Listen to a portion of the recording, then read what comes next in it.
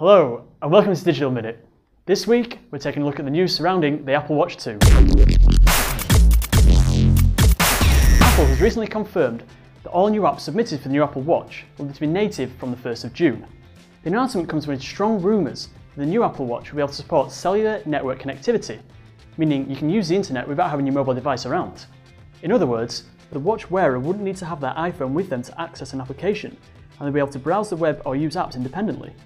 Apple claims the move towards native apps is designed to provide a faster and more responsive user experience. Will the watch be a success? Only time will tell. But this may lead to brands needing to develop apps specifically for the Apple Watch and for all of our iOS platforms.